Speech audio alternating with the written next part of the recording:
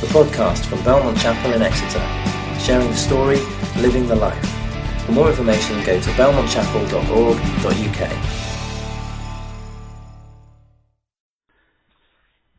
This evening we are continuing our series looking at the Old Testament prophet of Malachi, under the overall series title of Wholehearted. Last Sunday, in her introduction to the series, Megan commented on the fact that the book of Malachi is often neglected.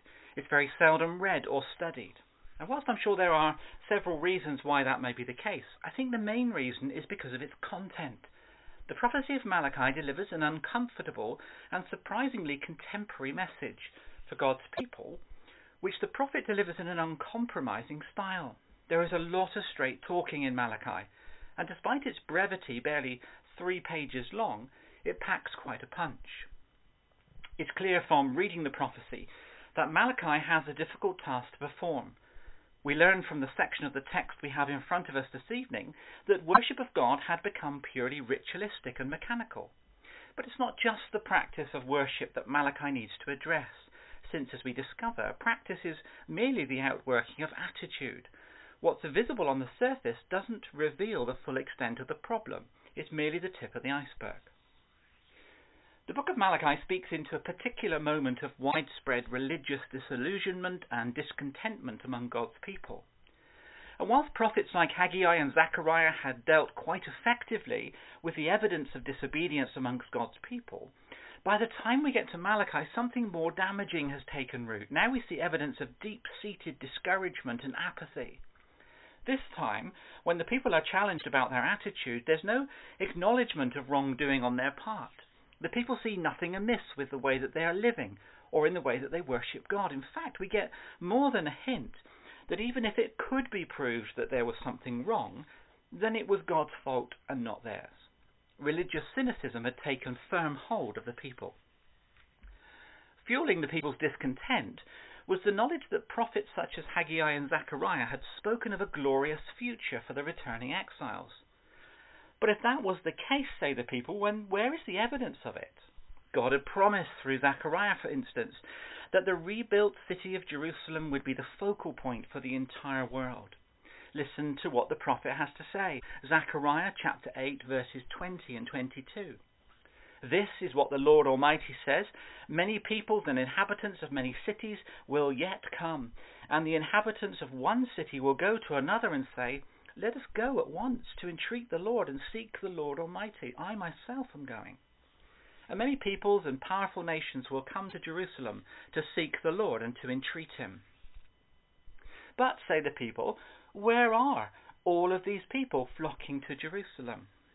Haggai similarly had been told by God to tell Zerubbabel, the governor of Judah, that I am going to shake the heavens and the earth. I will overrun royal thrones and scatter the power of the foreign kingdoms. So why was it that the land of Judah remained an economic and political backwater, still under the jurisdiction of a Persian governor?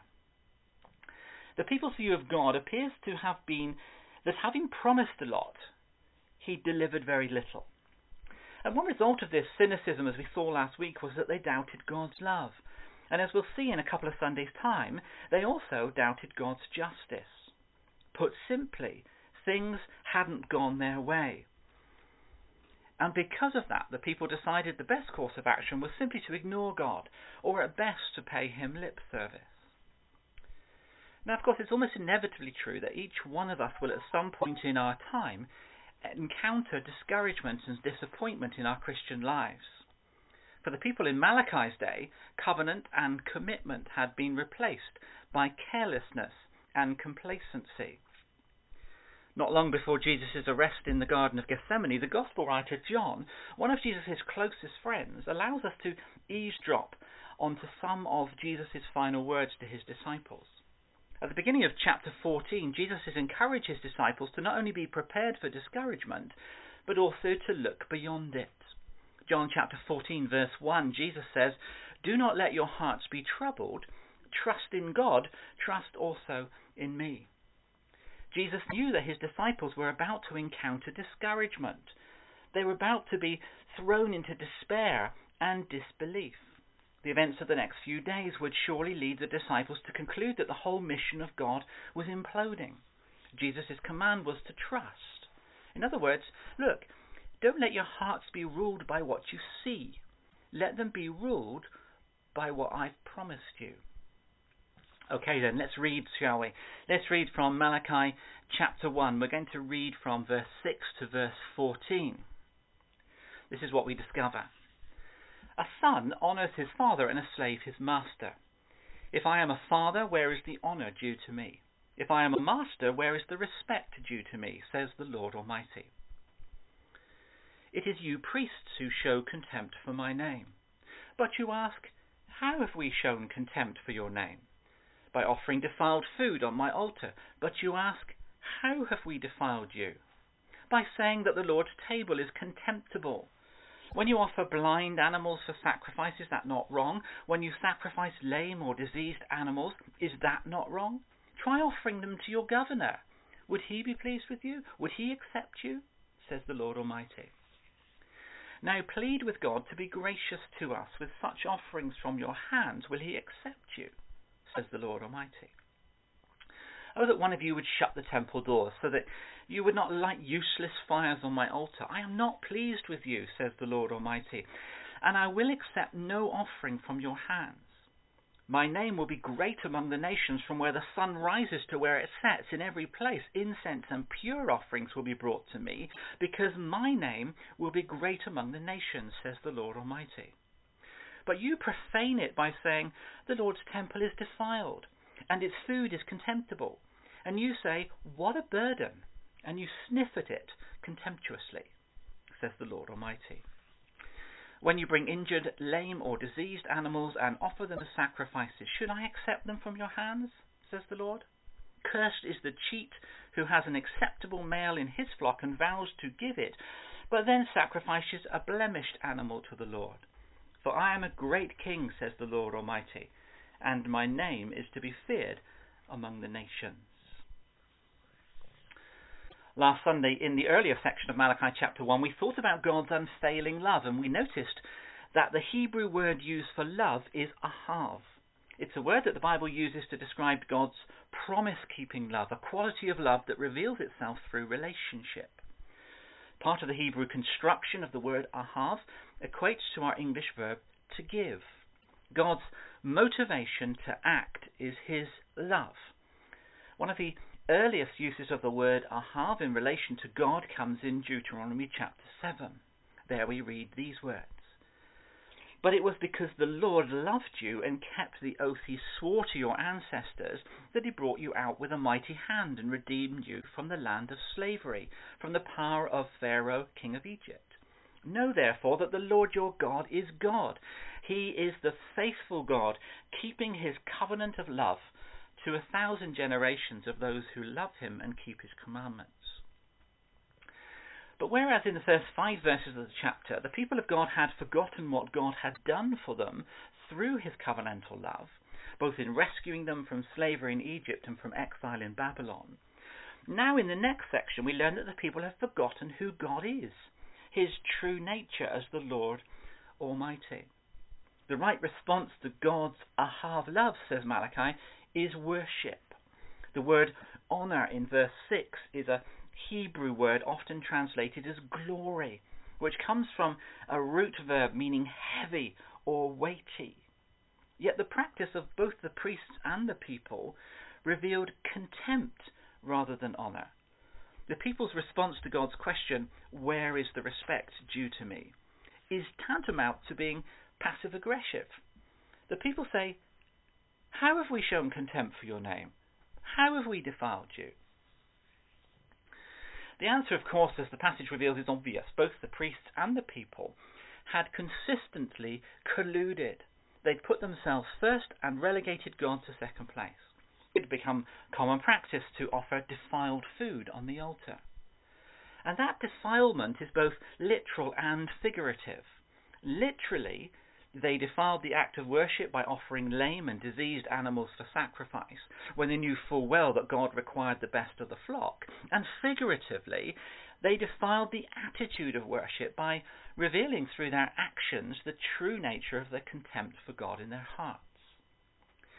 King David, in one of the Psalms, Psalm 51, writes this in response to God's unfailing love.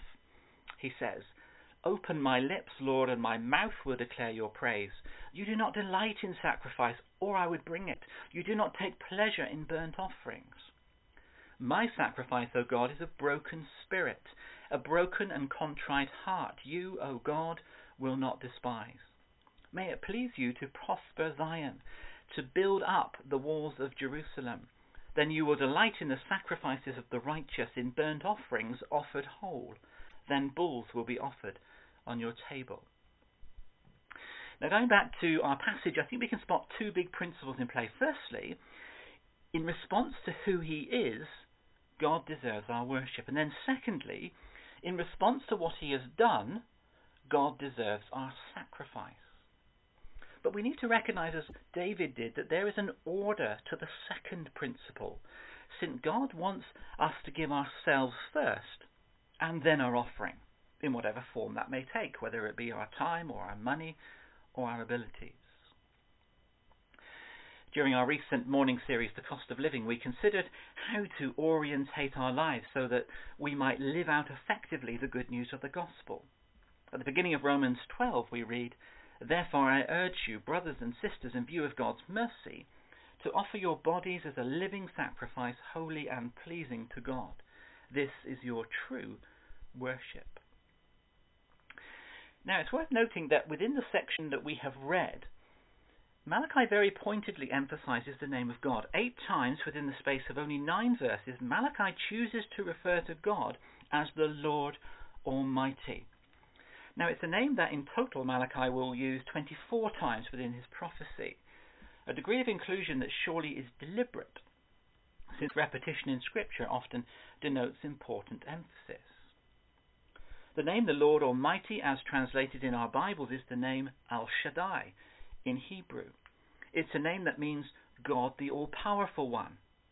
The identity of God as Almighty serves to establish the sense of awe and wonder that we have towards him, and the realization that he is God above all things, without limitation. We first read this name for God in the story of Abraham, found in Genesis chapter 17. There God speaks to the patriarch and he says, "I am God Almighty. Walk before me faithfully and be blameless. Then I will make my covenant between me and you and will greatly increase your numbers."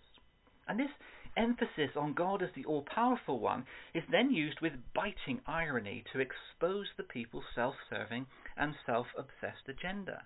This is what God says. The second part of verse 8 of Malachi chapter 1. "When you sacrifice lame or diseased animals, is that not wrong? Try offering them to your governor. Would he be pleased with you? Would he accept you?" And of course the answer is no. The people would never even consider offering leftovers to the Persian governor whose rule they oppose. And yet they routinely offer leftovers to El Shaddai, the Lord Almighty. Such offerings, coming from a perverse sense of duty and not from a genuine discipleship, are so far removed from what God requires from his people that it would be better not offering anything at all. Verse 10, "Oh, that one of you would just shut the doors of the temple, so that you would not light useless fires on my altar." And the reason why that would be better is because the people of God are meant to be a light to the nations. In another of the Psalms, the writer reminds the people that their purpose for honoring God and living in obedience to him is not simply so that they would receive his blessing, but in a far greater sense, it was so that the world could encounter God through them. The psalmist says, "May God be gracious to us and bless us and make his face to shine upon us, that your way may be known on earth, your saving power among all nations. Let the peoples praise you, O God. Let all the peoples praise you." And we too are part of that work. We are, as the song reminds us, a city on a hill. And whether gathered or scattered, we are called to declare the praises of him who called us. In the translation that we regularly use here, the TNIV, the general tense used in verse 11 is a present continuous one, which tells us that what is being described is both happening now and will continue to happen into the future. This is what it says, verse 11. My name will be great among the nations, from where the sun rises to where it sets. In every place incense and pure offerings will be brought to me, because my name will be great among the nations, says the Lord Almighty. The people in Malachi's day responded to God's call to discipleship with just 3 words in verse 13. Ensnared by cynicism, ensnared by apathy, the people reply, "What a burden." Now, the antidote to such disillusionment and disregard for the worship of God is, I think, a straightforward one. Malachi says that the people of his day needed to see God afresh, to be reminded that he is El Shaddai, the Lord Almighty, and to understand that they need to give their whole lives to him, including their attitudes and their actions. That's the way that God brings about transformation, through spirit-filled lives of obedience, through you and I, if we allow God the space to work in and through us. In his book, The Cost of Discipleship, the German pastor and theologian Dietrich Bonhoeffer coined the phrase cheap grace. And there is a sense, I think, in which what we have been thinking about this evening from the prophecy of Malachi resonates with that idea. The people in Malachi's day had cheapened everything relating to God. They had reduced worship to mere ritual and total obedience to mere lip service. They had completely lost sight of any sense of awe and wonder in their relationship with God. Bonhoeffer describes in his book Cheap Grace, he says, cheap grace is the preaching of forgiveness without requiring repentance. Baptism without church discipline, communion without confession. Cheap grace is grace without discipleship, grace without the cross, grace without Jesus Christ. Notice what is emphasized in Bonhoeffer's definition and what is de-emphasized. The emphasis is on the benefits of being God's chosen people, without considering the costs involved. The people in Malachi's day wanted everything their own way, but that attitude isn't something we find enshrined in the manifesto of God's kingdom. In God's economy, love is expressed through willing sacrifice and obedience. Love is giving. In Matthew chapter 16, we read these words, and we're going to finish with these this evening. Then Jesus told his disciples, "If anyone would come after me, let him deny himself and take up his cross and follow me. And whoever would save his life will lose it. But whoever loses his life for my sake will find it. For what will it profit a man if he gains the whole world and forfeits his soul? Or what shall a man give in return for his soul?"